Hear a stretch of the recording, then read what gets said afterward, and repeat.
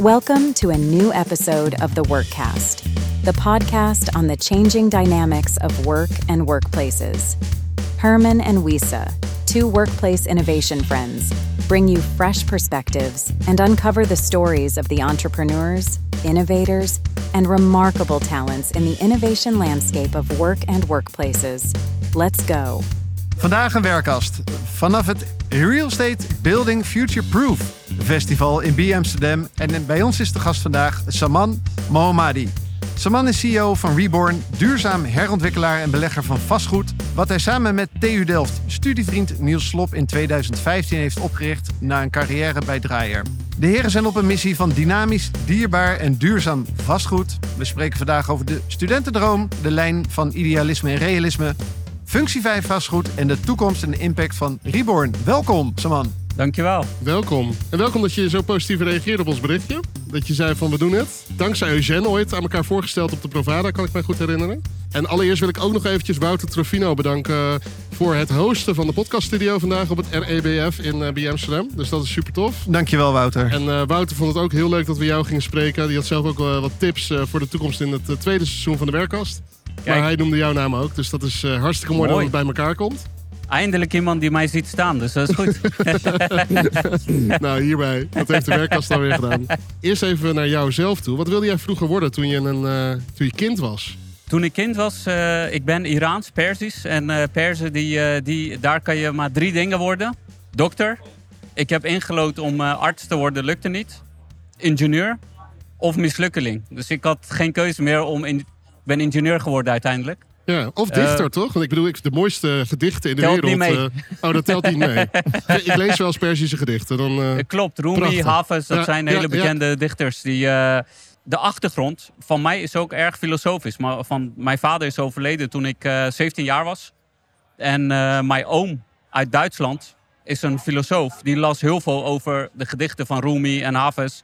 En die heeft me heel veel wijze levenslessen, eigenlijk mijn vervangende vader geweest. Heel veel wijze levenslessen geleerd over hoe bijvoorbeeld liefde werkt, hoe vriendschap werkt. Daar zijn hele mooie dingen uitgerold. Ja, en dat neem je ook mee in de dagelijkse praktijk. Absoluut. Oh, heel mooi. Maar ik wilde dus tandarts worden, niet gelukt. Ik wilde ook nog piloot worden. Dat zat niet in dat lijstje, ook niet gelukt. Dus ik was een totale mislukkeling eigenlijk. Maar nu vanuit ons voorgesprekje begin ik steeds beter te begrijpen dat je die dingen wel weer terug laat komen. Ook het piloot zijn, iets met helikopters, drones. Ga je straks iets over vertellen? Ja, precies. Alles komt wel weer terug. Scherp. En ben je daarom naar de TUDelft gegaan? Ja, vanuit die engineering en je moest daar iets mee doen. Exact. Je werd niet ingelood op geneeskunde of bij de tandartsopleiding. Ik had altijd 10 voor tekenen op school. Ik tekende graag, ik schilder graag tot vandaag de dag. En ik dacht, architectuur lijkt wel op tekenen. Dus dan ga ik maar een jaartje wat anders doen. Beetje tekenen van gebouwen. En dan kom ik terug om weer te proberen in te loten voor tandheelkunde of plastische chirurgie of chirurgie. Iets in die richting. Maar na 1 jaar ben ik helemaal verliefd geworden op architectuur en ben ik blijven hangen. Heb ik uiteindelijk dubbel master gedaan. Architectuur en real estate en housing. En geniet ik nog elke dag van vastgoed. Waarom? Wat maakt die verliefdheid? Waar zit dat in? Vastgoed heeft iets heel bijzonders. Vastgoed gaat langer mee dan de mens. Vastgoed, daar bevinden we ons 80 tot 90% van onze tijd in. Vastgoed heeft iets wat het een tweede lichaam maakt, wat om ons heen zit. Vastgoed is de beleving wat wij van een ruimte hebben. Niet de gevel, maar de binnenkant, waar we binnen ervaren. Onze meest dierbare momenten maken we binnen vastgoed mee. Dus wat ons mens maakt, heeft heel veel met vastgoed te maken. Mooi hoe je dat vertelt. Dat is echt inderdaad bijna een Persisch gedicht hoe je erover vertelt. Echt heel... Dus het beste moet nog komen in het interview. Maar het is wel nu al beloofd, is al veelbelovend. Wat schilder jij? Ik begon met Bob Roos schilderijen. Dus ik heb nooit coaching gehad. Fantastisch. Hij bestaat nog. Hij bestaat nog. Gewoon natuurlandschappen en dan nat in nat schilderen. Olieverf op linnen. Ja. Ik spande linnen ook zelf. Ik heb al die technieken geleerd door bibliotheekboeken te lezen. Dus ik heb nooit les gehad.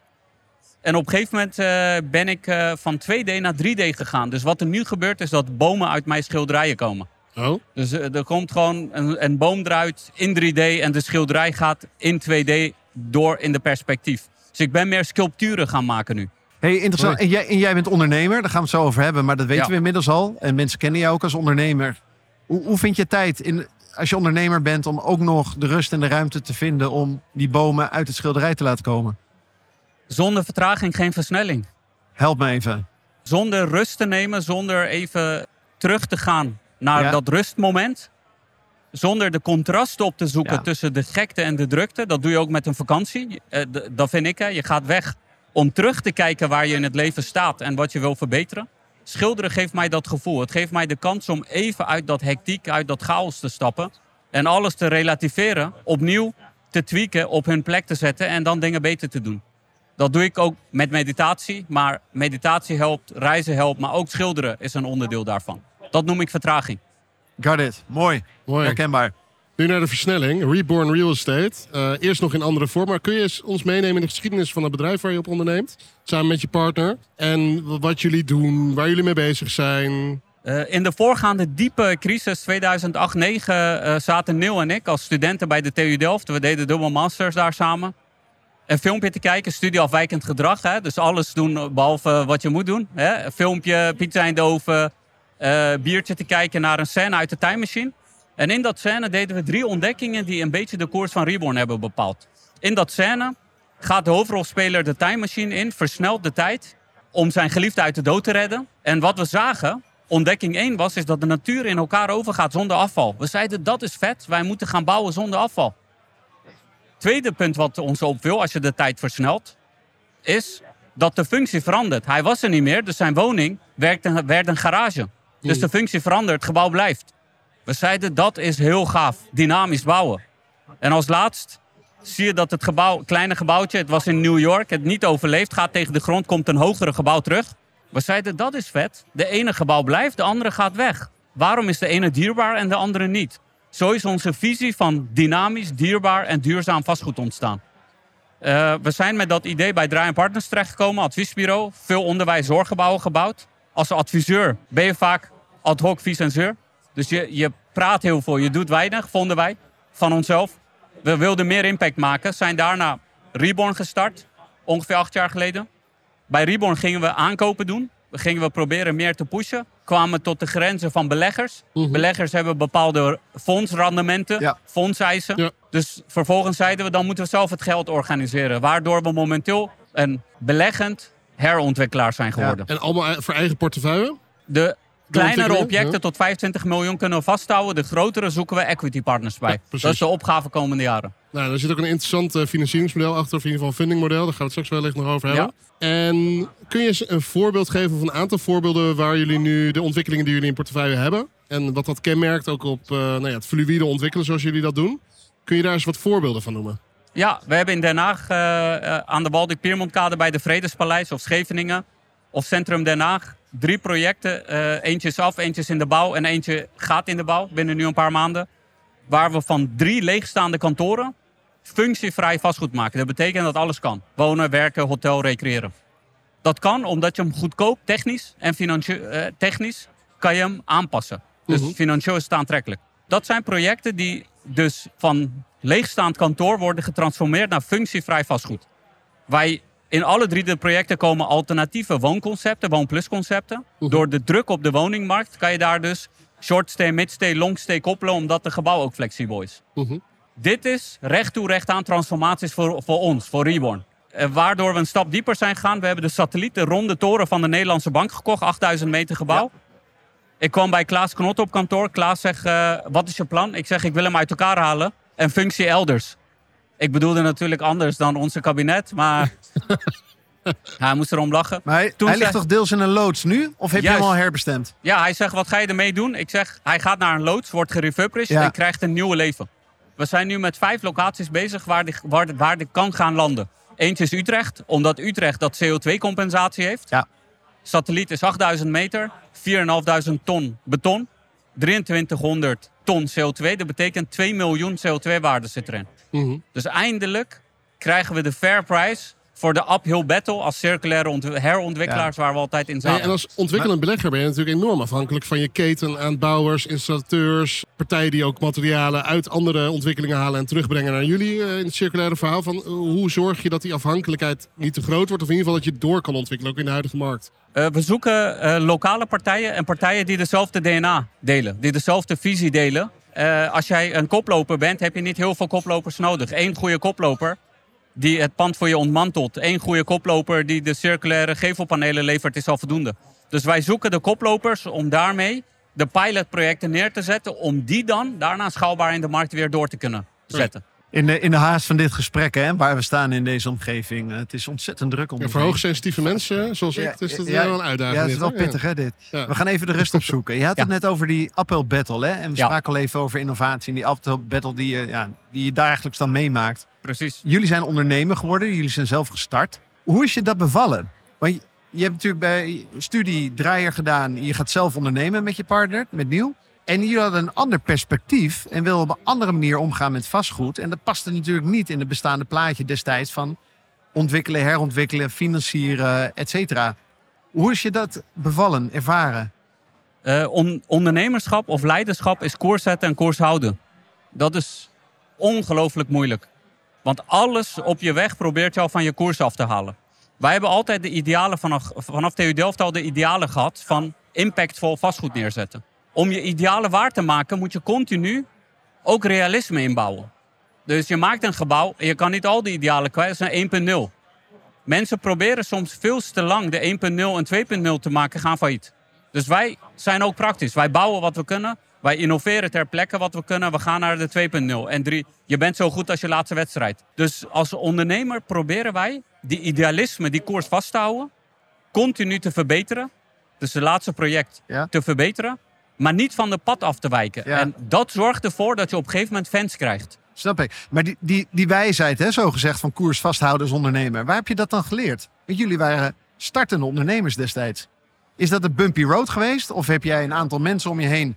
Of een Persisch gedicht wat jou houvast geeft om die koers vast te houden en vanuit leiderschap te praten? Want daar spreek je over. Nou, dat is wel een leuke. Mijn oom, mijn vervangende vader, zei altijd tegen mij: Sam, er zijn 3 typen mensen in het leven. Je hebt de mensen die vallen en niet opstaan, dat zijn domme mensen. Die leren nooit van hun fouten. Ben je ook, alleen probeer het zo min mogelijk te zijn. Dan heb je de tweede soort, die vallen, staan op, leren van hun fouten. Toen zei ik, ja, dat wist ik ook. Wat is de derde dan? Hij liet me altijd gissen, dus ik heb 2-3 uur lang moeten gissen. Ik kwam er niet achter. Dat deed hij met mij, zodat mijn gedachten ging werken. Hij zegt, Sam, de derde type zijn de mensen die kijken naar anderen hoe ze vallen en opstaan. En leren van hun fouten. Want je hebt niet alle tijd van de wereld om alle fouten te maken. Dat bestaat niet. Mooi. Ja. Zo is er bij Reborn een raad van inspiratie in leven geroepen. Dat zijn oud-CEO's. Winke Bodiwes zit erin, bestuurde Amvest. Ja. Bert Wijbinga, huidige burgemeester van Vlaardingen, wethouder gemeente Rotterdam geweest. Paul Luijten, Eerste Kamerlid. Dus zo hebben we een hele rijke raad van inspiratie. Als wij harde noten moeten kraken, zij hebben het al 100 keer meegemaakt. Dus zij zorgen ervoor dat wij op koers blijven en de moeilijke problemen kunnen tackelen door de ervaring die zij hebben, die wij niet meer hoeven te maken. Bots je wel eens met je partner? Aan de lopende band. Wat brengt dat? Veel ruzies? Nee. Frustratie en zonder wrijving geen glans. Dus je hebt in een goede leiderschap complementariteit nodig. Bij Reborn zijn we nu 3 directieleden. 1 is meer gefocust op de DNA. Dus onze visie van onze product, onze blauwdruk. Ja. De andere is gericht op finance, dus echt financiën. En ik ben meer gericht op the way ahead, onze stakeholders, de koers. Daardoor heb je verschillende belangen, maar de belangen bij elkaar maken Reborn. Dat zorgt ervoor dat je de gezonde discussie voert. En wat ik in alle afgelopen 15 jaar heb geleerd, als je in een duo of een trio leiderschap zit, is het superbelangrijk om over eigen ego heen te stappen als je een betere oplossing bedenkt. Dus als je partner zegt, een ander idee heeft, en dat is een veel beter idee, je moet over je eigen ego heen. Het beste argument wint. Juist. Ja. En dat is verdomd lastig. Ja, dat vinden wij ook wel eens moeilijk, Herman. Als duo. We hebben continu wrijving. Daarom gingen jullie door andere deur naar binnen. Ja, dat klopt. Ja. Dat is wel slim dat is je goed opgevallen. Een heel ander risicoprofiel kennen wij. Maar dat maakt het wel goed in. Ik snap precies wat je bedoelt. Herman en ik bewegen ook nog in de wereld van eindgebruikers van vastgoed. Ja. Dus degene die het huren of aankopen of gebruiken. Maar in ieder geval niet als doel om er rendement mee te maken. Maar met als doel om daar prettig te wonen, werken, verblijven. En ook nog eens gezond en duurzaam. Hoe is je samenwerking met die kant van de markt? De eindgebruikersmarkt. En wat zie je daarin gebeuren? Ook in de ontwikkelingen die jullie aangaan met bijvoorbeeld zorginstellingen of onderwijs of kantoorhoudende organisaties. Ik noemde net de 3 projecten in Den Haag die nu as we speak of klaar zijn en in de verhuur zijn of in de bouw. Daar hebben we exploitanten bij gevonden die lokaal zijn. Exploitanten die uit het Haagse komen, uit dat buurt komen, de wijk kennen, de wijk kunnen activeren. We hebben in onze projecten exploitanten die heel veel waarde aan de stad toevoegen. Bijvoorbeeld aan de Waldik-Piermontkade is het een shortstay club.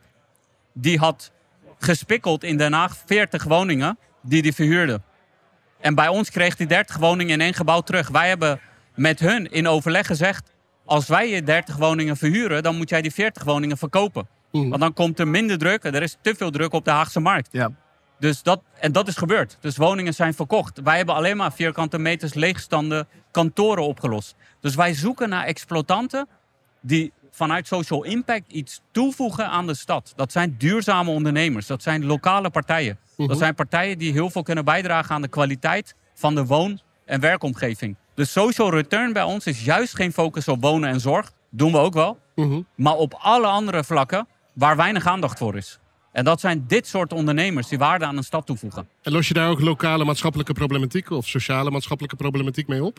Absoluut. Op het moment dat je een Haagse ondernemer in je pand zet, je merkt al gelijk dat er sociale controle in de wijk beter is. Je merkt dat er meer huurders komen, ons kent ons, evenementen vinden plaats. Je krijgt een hele andere community dan dat je iemand vanuit een makelaar zou inschakelen en een huurder in je pand zou plotten. Dus wij kijken heel erg naar hoe is de verbinding tussen... Want de gebruiker maakt de verbinding met de omgeving, niet het gebouw. Nee. Dus dat community management, daar zitten we echt als Reborn zelf bovenop. Schakelen we ook niet een asset management of een andere bureau in, doen we echt zelf. De gesprek met de klant. En die gesprek met de klant houden we ook aan. Ik heb jullie profiel gezien, hè? En ook vanuit ESG zijn jullie heel erg aan het ondernemen. CSR, die komt eraan. Ja. Waarom is die S zo belangrijk voor jullie? Die social impact waar je het net over had. Wat drijft jou? Wat drijft Reborn daarin? Wij hebben hier veel gesprekken over. Precies. En je ziet heel veel partijen vastgoed nog zoekend van hoe gaan we die... Kijk, die E die kunnen we allemaal wel invullen. Ja. En die governance structuur kunnen we ook bouwen. Maar wat doen we in hemelsnaam met de S? Bij jou voel ik een passie daarover. Een intrinsieke motivatie.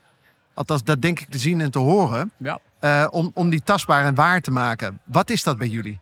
Bij ons zit de focus eigenlijk op alles. Hè? Dus environmental, social, maar ook economical. Gaan we zo fair enough. Want, precies. Ja, want anders lukt het niet. Anders, niks is onduurzamer dan failliet gaan. Dus je moet ook rendement maken. Maar de S-component zit heel dicht bij mij. Ik ben zelf als asielzoeker hier gekomen toen ik 9 was. Ik ben opgevangen door Nederland. Ik ben in sociale dienst gaan. Natuurlijk mijn ouders dan. Ja. Dus ik heb de kans gehad om hier iets op te bouwen. En het is mijn plicht. Ik vind het mijn plicht om terug te geven. Zover ik kan. In elke vorm dan ook. En in dat teruggeven zit ook dat social impact wat ik nastreef in de assets zoals wij die neerzetten. Want de gebouwde omgeving, iedereen kan voor de allerrijkste onder ons ontwikkelen. Maar het is verdomd lastig om op de beste plekken in je stad plekken te maken voor de meest armen in onze stad. Denk aan zorggebouwen. Ik heb zorggebouw voor gehandicapten, voor GGZ-instellingen, voor dementerende ouderen neergezet. Dat brengt helemaal niks op. Dus in Hoge Zand-Sappemeer krijg je per zorgbewoner dezelfde normatieve huisvestingscomponent van de overheid als in Amsterdam. Alleen hier koop je tegen 8 km en daar koop je tegen 1 km. Probeer dat maar haalbaar te krijgen. Ja. Dus je probeert, en wij doen het toch. Wij proberen toch voor dat soort doelgroepen op te komen. En het lukt ons omdat we weten te spelen met financial engineering. Leg dat eens uit, financial engineering. Ik hoorde het in het voorgesprek ook al een aantal keer. Dat is de balans brengen. Ja. Kun je daar iets meer over vertellen, hoe jullie dat doen? Kijk, om het heel simpel en plat te slaan. Je hebt directe rendement nodig en je hebt indirecte rendement. Directe rendement is de huurinkomsten die je int. Indirect rendement is als je het verkoopt. Aan de markt of aan een andere belegger. Ja. In onze assets kijken we naar functievrij bouwen. Een goed voorbeeld is, ik heb een pand verkocht aan Bouwinvest. En de heren van Bouwinvest die riepen mij van... Sam, breng even in beeld waarom jij denkt dat het meer waard is. Nou, ik heb mijn team bij elkaar getrommeld. We hebben 20 punten bedacht. Ik ging daar op bezoek. Dus ik zeg, kijk, dit is een zorggebouw. Maar het kan een appartement zijn, een shortstay, een hotel. Zorg is de allerlaagst opbrengende assetklasse. Dus als jij binnen 10 jaar verkleurt, heb je veel meer huurinkomsten. Jouw indirecte waarde gaat omhoog. Ik heb bakstenen, daar heb ik als eerste in de wereld bij Wienerberger terugkoopgarantie op geregeld. 30% van de materiaalkosten kan je in als jij je gevel teruggeeft. Nou, ik werd bij punt 7 afgekapt. Ze zeiden we doen het, is goed.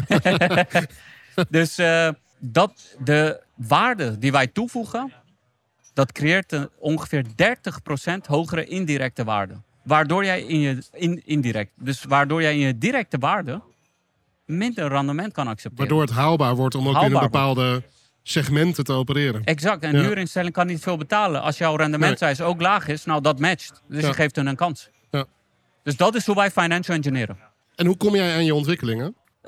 Ik zei net al, leiderschap is stip zetten en koers houden. Een van onze koersen is ook focus. Focus is de kenmerk van het ware, zeg ik altijd. Mm-hmm. We hebben gefocust op de Randstad, met name Amsterdam omgeving en Den Haag omgeving. De helft van het team komt ook uit het Haagse en uit het Amsterdamse, de andere helft. Dus we zijn heel goed geworteld in die 2 steden. We kennen de wethouders, we kennen de makelaars, we kennen de steden, de groei. We kennen de stad van binnen en buiten. En ik vind dat het locatiegebonden is. Daardoor krijgen wij off-market heel veel aangeboden. Ja. De eerlijke antwoord op jouw vraag. Nee, dankjewel. En wat speelt er in de steden als het gaat om jonge werkers? Waar natuurlijk ook gewoon een enorm probleem is in Nederland aan het tekort aan huisvesting voor jonge starters. Voor heel veel doelgroepen, maar ook bewust op jonge starters op de arbeidsmarkt. Die ook natuurlijk werken bij allerlei mooie bedrijven waar wij ook mee spreken in de werkkast. Hoe pak je daar ook positie in? Of wat zie je gebeuren in die markt? Welke kansen liggen er? Ik denk dat de jonge generatie vanuit hun psyche een hele grote kloof zit met onze generatie. Uh-huh. Zij denken van ik werk 1 dag hier, 2 dagen daar en ik wil reizen en op afstand werken. En dat clasht nog super erg met hoe wij gericht zijn met werk. Wij willen focus. Wij willen mensen die 80 uur per week maken op 1 onderwerp, waardoor wij de beste in de markt krijgen, dedicated bezig zijn. Dus die mismatch is super groot tussen de nieuwe generatie en onze generatie hier aan tafel. Maar ook in jouw bedrijf natuurlijk werken er ongetwijfeld ook verschillende generaties, maar ook met de onderwerpen waar je mee bezig bent. Je bent natuurlijk wel voor de nieuwe generatie een enorme aantrekkingskracht. Klopt. Vanuit het oogpunt van duurzaamheid, social return, wat je al noemt. Anderzijds is het dan ook een uitdaging om in het ontwikkelvak de juiste mensen dan aan je te binden, vanuit de manier van werken. Nou, wederom leiderschap op het moment dat jij dat stip hebt en je hebt impact voor ogen. Ik heb mensen die bij gerenommeerde bedrijven weggaan naar ons toe komen omdat wij impact maken. Ja. Omdat ze ook bij willen dragen. Dus wat de jonge generatie wel heeft is, wat voeg ik toe aan de maatschappij? Ja. Dus dat groene hart, dat zit erin. Omdat dat intrinsiek bij ons zit, dat matcht enorm. Dus wij hebben daar absoluut geen problemen mee om de talenten aan te trekken. Mooi. Even het brugje naar werken pakken, waar Wisse mee begon. Als we kijken naar hoe we werken en waar we werken, daar spreken we vaak over in deze serie podcast. En de flexibilisering die gevraagd wordt vanuit organisaties, die je terug ziet komen in steden. Wat is jouw perspectief als je kijkt naar de kantoren en de ontwikkeling daarvan? Dat is dus het fysieke. Dus als ik echt focus op het fysieke. Wat wij nu maken zijn functievrije gebouwen. Dus onze gebouwen die kunnen aan alle type gebruikers worden aangepast. Dus je kan een werkplek inrichten. Je kan makkelijk een werkplekken omzetten tot een vergaderruimte. Je kan zelfs slaapplekken bijmaken. Waarom kan je niet werken en slapen op kantoor? Dus de assets die wij maken zijn volledig functievrij. Waardoor je dus... Het is niet dat het om een havenklap verandert. Tuurlijk hebben we flexibele wanden en ruimtes die multifunctioneel worden gebruikt. We hebben fitnessruimte die we toevoegen. Daar kom ik straks op terug. Dat is een andere de gezondheidskant, de biotech ervan. Maar het fysieke, die kan zich aanpassen aan de veranderende behoeften. Want change is the only constant. En als ik dan een mega sprong voorwaarts neem. Tot nu toe hebben wij altijd flexibele gebouwen gemaakt. De droom van Reborn is dat we gebouwen gaan maken die aan de hand van nanotech aan de gebruiker, dus jij komt binnenlopen en dat de hele ruimte kan veranderen naar jouw behoeften. Dat betekent jouw kleur, jouw schilderij aan de wand, de stoel zoals jij hem wil hebben. Omdat het materiaal van de ene fase naar een andere fase groeit, er staat een bank, er staat een schilderij. Dus de ruimte voelt 1 op 1 jouw ruimte. Jij voelt je thuis. Maar die droom is toch deels al... Je ziet heel veel start-ups in dit domein met coworking spaces, flexible spaces, die zeggen van wat je zei ook, hoe teams werken. Hè? De ene dag zijn ze op kantoor, 2 dagen niet en de 3e dag wel. Nou, een algoritme vindt daar wel een methode op om dat goed te programmeren. En team 1 komt binnen en dat is vandaag Heineken groen. Team 2 komt binnen en dan de dag later is het Rabobank blauw en oranje. Dat wordt al gedaan. Die ontwikkelingen zijn er al. Pas jij dat dan ook toe? Of is dit voor jullie nog toekomst? Dit past wel toe, want dat is gewoon een andere kleur, andere branding. inrichting, andere branding, andere bankje. Exact. Dat noem ik nog prehistorie. Ja. Dus dat is zeg maar vandaag. Ja, dat is vandaag. Waar ik in geloof is dat we in de komende 100 jaar naar gebouwen gaan die vanuit nanotech. Dus dat de bank, de energie en materiaal is één, dat weten we. Wij kunnen energie en materiaal met data beïnvloeden. Dus op het moment dat wij de vloer kunnen beïnvloeden, kan er een bank uit de grond komen. Dat betekent dat een gebouw gewoon zoveel ton materiaal is en voor alle doeleinden kan in worden gezet op het moment dat jij incheckt en binnenloopt. Echt een soort Barbara Papa. Zo zou je het kunnen noemen. Ja, dat is mijn jeugd, Ja. man. Ja. Vond ik een hele leuke tekenserie. Ja. Eigenlijk is dat het. Ja. Dat is de plek waar energie, materiaal en data samenkomt zonder verspilling. Want wat we nu doen is, heel veel wordt ook gesloopt en er gaat te veel arbeid in. En nogmaals, prehistorisch wat we nu doen.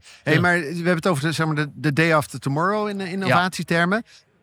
Waar zie jij deze toepassing al gebeuren? Of waar zie je die innovatie dat je zegt, nou ja, over 30 jaar zie ik dat in mijn kantoor toegepast worden? Welke prikkels, inzichten heb jij al? Phase-changing materials is daar al een voorbeeld van. Hè? Dus dat je een raampje door invallende licht of zon, dat het al van fase verandert en het wordt een dichte wand. Dus je ziet het al gebeuren dat materialen van fase veranderen. Waardoor een ruimte hele andere allure krijgt. We zien al beton die bijvoorbeeld inspeelt op de gezondheid en zichzelf hield. Dus je hebt al wat materialen die al een klein beetje die kant op gaan. Maar ik denk dat de vastgoedmarkt deze innovatie niet gaat ontdekken. NASA gaat hem ontdekken. NASA wil materialen in de ruimte... Die kunnen mee veranderen met... Die kunnen mee veranderen. Waarom moet je en een hamer en een beitel en dit en dat en zus. Ze doen het nu 3D printen. Materiaal. En dan gaat de materiaal shredder in en wordt het iets anders. Dat is al een begin waarin we de materiaal dus oneindig hergebruiken. Dit is dus de technologie, de nanotechnologie moet van een andere branche komen, zodat wij als vastgoed dat 1 op 1 kunnen. Dat snap ik. Outside in. Exact. En als we hem iets dichter bij huis trekken, hè, want de komende 25 jaar is voor heel veel mensen is dat heel moeilijk tastbaar en vatbaar. Wat betekent dat dan? Voor jou niet. Maar als we even naar de komende 10 jaar kijken, wat zie jij dan aan ontwikkelingen of innovaties komen die we wat tastbaarder kunnen maken? Ik denk, wat wij zeggen, gebouwen bestaan uit lagen. Ja. CVS-model gebruiken we. De draagstructuur, structure gaat 1000 jaar mee. De gevel 50 of 100 jaar. De installatie is 30 jaar. Nou, zo pel je hem af tot aan de meubilair. De komende decennia is het belangrijk dat we die draagstructuur goed neerzetten. Zodat de rest eromheen op een duurzame wijze mee kan veranderen. De draagstructuur van een pand, want wij doen veel transformaties. In al onze data is gebleken dat de draagstructuur 90 tot 95% van de massa van het gebouw is. Als jij in dat 90 en 95 de impact maakt, dus iets wat 1000 jaar kan blijven staan, denk aan de piramides, dan is de invulling maar de 5% die tijd tot tijd verandert. Dus dat is wat in de komende periode de grootste verandering gaat zijn. En wat is daarvoor nodig? Wij hebben bijvoorbeeld de eerste circulaire leasegevel ter wereld in Den Haag. Dus wij hebben een gevel geleased, want wij weten dat is gewonnen aan een termijn van 30 tot 50 jaar. De gevel wordt teruggenomen en die wordt in een bepaalde mate weer ergens anders teruggezet. Ja. Dat is een voorbeeld daarvan? Dat is een voorbeeld. Waar je het nog meer gaat zien is dat we met modulair bouw, dus de traditionele bouwbedrijven hebben het al moeilijk in deze semi-crisis of lichte crisis. De modulair bouwers hebben het heel lang moeilijk. Die gaan komende jaren groeien. Dus modulair 3D-bouw, dus units in de fabriek maken, erin klikken of loshalen, weer ergens anders opbouwen. Dat gaat een toevlucht nemen. En dan is het niet gek dat als jij heel veel impact wil maken en ook gewoon pragmatisch blijft, maar toch ook een dromer, dat je in de komende jaren naast ontwikkelend belegger ook een bouwende ondernemer wordt, omdat je daarmee die impact nog groter maakt als je het aan jezelf vastklikt. Nou, je leest mijn gedachten. Onze volgende stap is inderdaad om naast ontwikkelen en beleggen ook de bouw te doen. En dat op een 3D-manier. En dan zie je nog steeds ons droom, dat we de materialen continu kunnen laten veranderen. Dat zit ook in... de eerste stap is een modulair bouwbedrijf. Samenwerking of eentje opzetten, dat maakt niets uit. De vorm maakt niet zoveel uit. Als het maar in de keten ontsloten is. Als het maar de cirkel rond is. Juist. Ja, precies. Ja. Wat ontbreekt er nog in die cirkel dan? Is de cirkel dan helemaal rond? Ik kijk even rond de tafel Financiering voor de luisteraar. Wellicht. Financiering, want we zijn al ontwikkelende belegger. Ja. Ik zei al, komende jaren is de aandeelhouders die we aan gaan trekken heel belangrijk. Ja. Daar is duurzaam geld belangrijk. Geld wat zegt, ik accepteer ietsje lagere directe en op termijn hogere indirecte rendement. Dat noem ik duurzaam geld. Ja.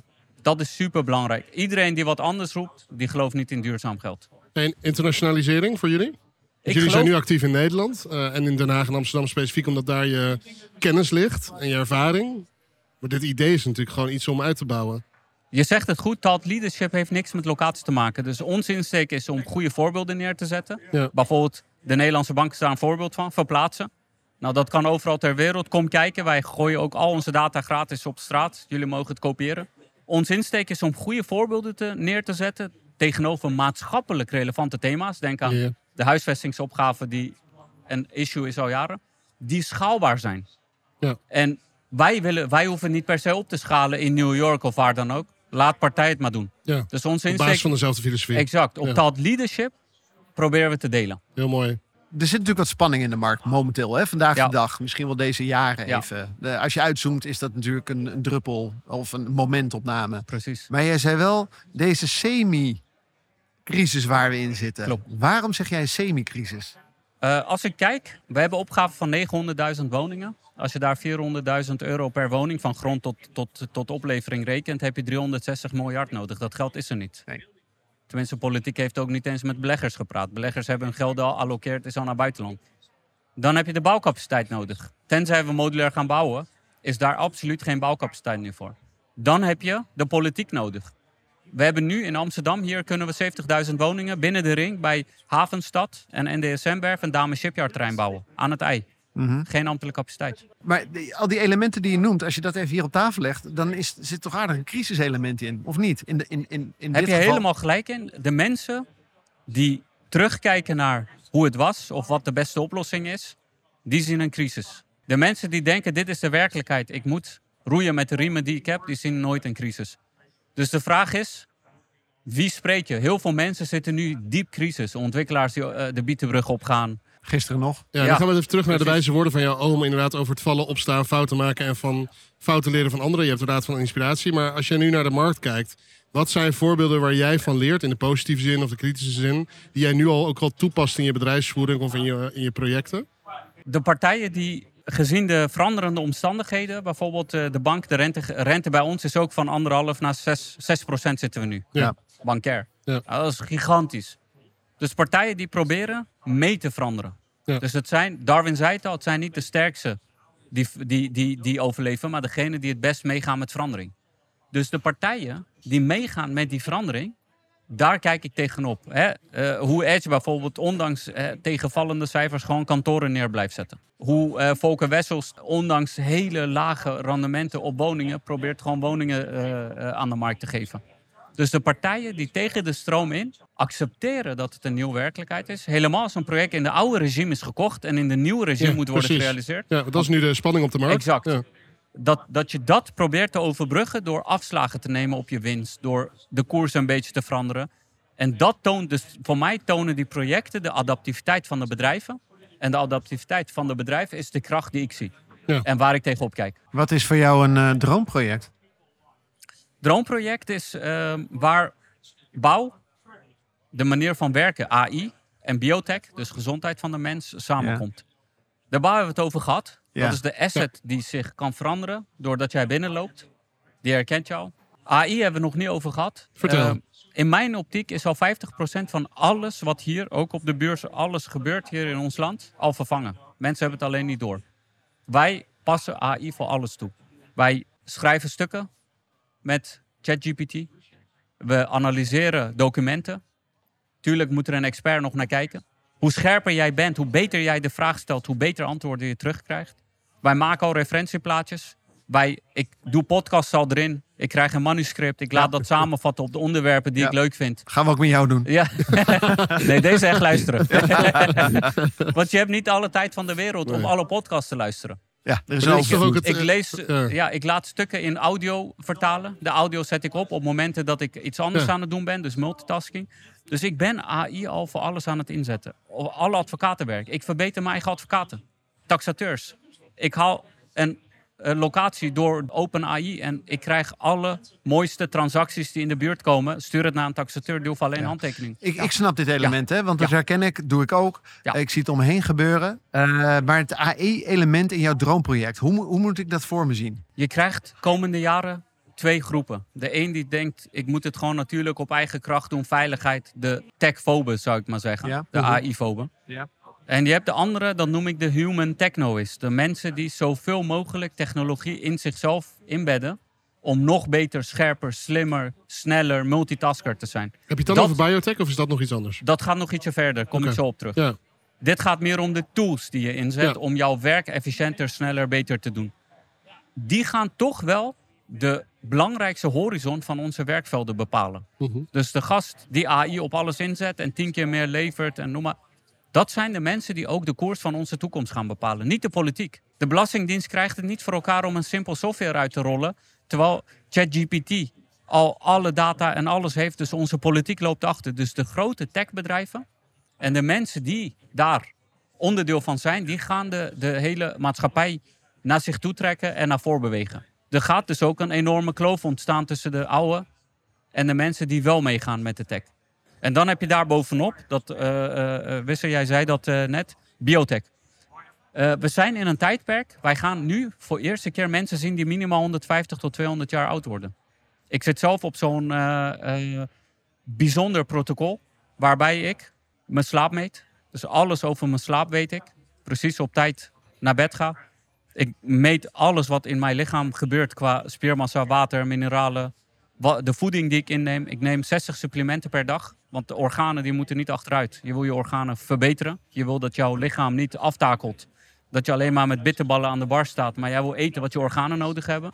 Dus wij gaan door allerlei invloeden van tech, ook die biotechbedrijven, ervoor zorgen dat we de eerste mensen zien die 150 of 200 jaar halen. En nog 1 generatie verder gaan we mensen zien die vele langer kunnen leven. Iemand die 200 jaar kan leven, die volle bak op AI zit en op technologie en sneller is, nou, dan hoef ik jullie niet te vertellen wat de kloof gaat worden tussen de normale maatschappij en dit soort mensen. Dus we zijn aan de vooravond van waar 20e eeuw in de teken stond van we moeten de bulk gezond houden zodat ze naar de fabrieken gaan om te werken. Gaan we in de 21e eeuw naar biotech voor de mensen die echt de toekomst, interstellar ook, de toekomst van onze hele horizon gaan bepalen. Ja. En eigenlijk hebben we bepaald.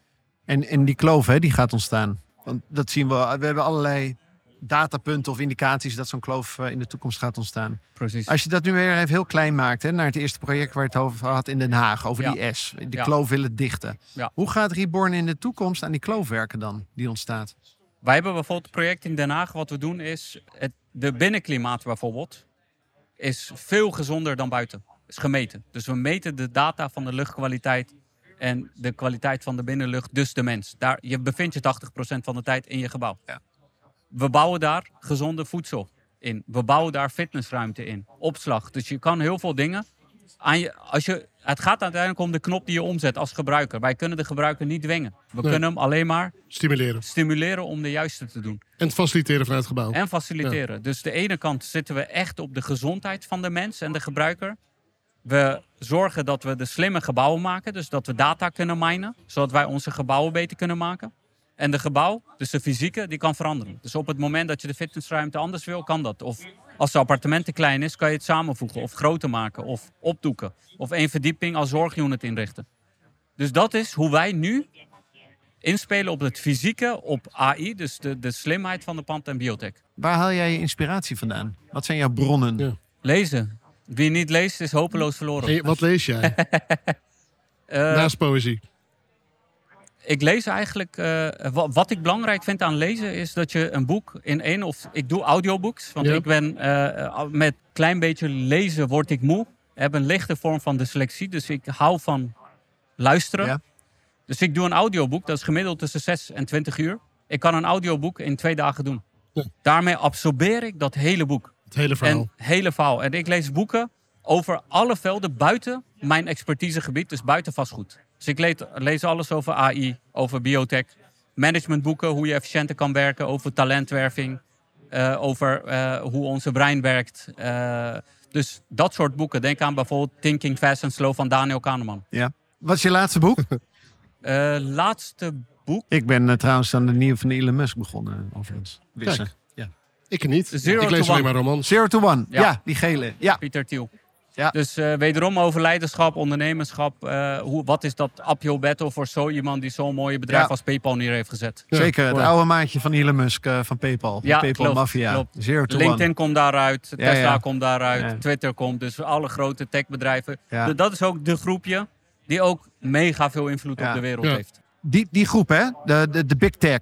Ja. Zie jij de big tech vastgoed binnenkomen op een bepaald moment? Ik denk dat zal binnen zijn. Dus als je kijkt wat ik zei over AI, over denk Die aan snap ik, Homey. de tech-element snap ik. Ja. Zie je ze ook potentieel gaan ontwikkelen? Nee, want voor ontwikkelen heb je altijd lokale partijen nodig. Je hebt grondaankoop nodig, je hebt een ontwikkelaar nodig, je hebt de kennis naar de politiek nodig. Politiek blijft een logorgaan, zal dat altijd blijven. Van een sturende rol gaan ze meer naar een faciliterende en controlerende rol. Dus voor al dat lokale aspecten omtrent vastgoed heb je lokale partijen nodig. Zo heeft Google en Microsoft vaker geprobeerd gebouw neer te zetten. Is altijd heeft daarmee te maken. Terwijl het in hun steden waren. Plekken waar ze vertegenwoordigd waren, noem maar op. Ik ga je vanaf nu gewoon Sam noemen. Want Ja, jij, mag ook. Die vrijheid neem ik even, omdat je jezelf ook zo noemt. En je oom ook. Prachtige verhalen.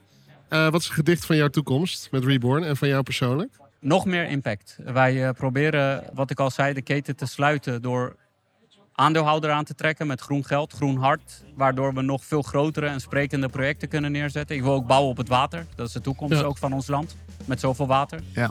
Dus een fonds van 1,5 miljard. Waar we heel veel bijzondere, impactvolle projecten neerzetten die de wereld inspireert. Dat is waar het naartoe koerst. Dankjewel, Sam. Jullie ook dank. Heel fijn gesprek, heel inspirerend. We zijn Hele nog niet andere uitgesproken, maar dat komt vast nog een andere keer. Of we blijven in gesprek. Dank voor vandaag.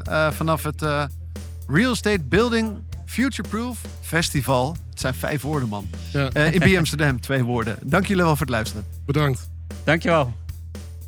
Thanks for listening to the Workcast. If you have ideas or comments, please send us a message on LinkedIn. You can follow us on your preferred podcast app and on LinkedIn. Have a great day. See you in the next episode of the Workcast.